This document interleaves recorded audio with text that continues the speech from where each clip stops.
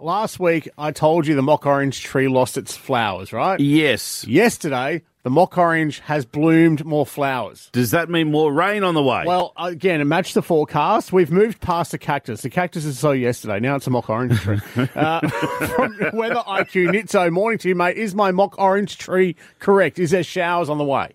I hope you don't change weathermen as easily as you change your plans. Yeah, look, there is a few showers, or there are a few showers on the way. We've got a lot of heavy rain between sort of Cairns and Townsville today. It'll shift more towards or overnight. Through to Townsville today and then through to the Mackay region. We're probably expecting, not quite as heavy as it is up north, but we are expecting to see some of that rain shift down to Mackay tomorrow. There's a little bit of doubt about Sunday, whether it might just clear a bit more to the south or whether it'll sort of just stick around and become fairly light on Sunday. And then on Monday, Tuesday, and maybe even Wednesday, there's more chances of showers around the place. So it's going to be a showery few days coming up, and I think that's reflected in a lot of the official forecasts for the Mackay region. What is causing this? Is it the moist monsoon weather conditions? The moist monsoon, I like it. Yeah, look, the monsoon's probably not the feature, but it's a really complicated set of systems that are creating it. So there's an upper level system in the Gulf.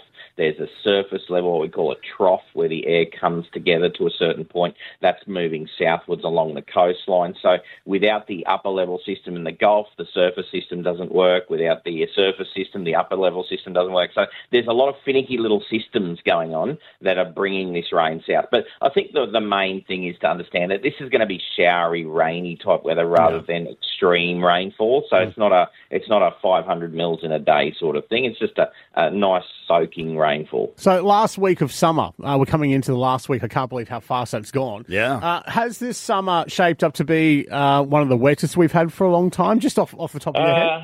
Look, no, certainly not. Certainly not between the Townsville to sort of Rockhampton, Bundaberg area. It hasn't been. We've sort of been lacking a bit of rainfall this season, believe it or not, for most of that coastline. But for areas north of Townsville, it has been quite wet, and for areas out west, it's been quite wet. It has settled down this the last month or so. But yeah, overall, it's been unusual because the El Nino was very strong, and it still is quite strong, and it hasn't quite developed and operated in the way that we thought it would. But I certainly wouldn't class this as a wet season, certainly not for your part of the world or for areas around the central Queensland region. Okay, can we get just cut to the chase for a second here, Nitso?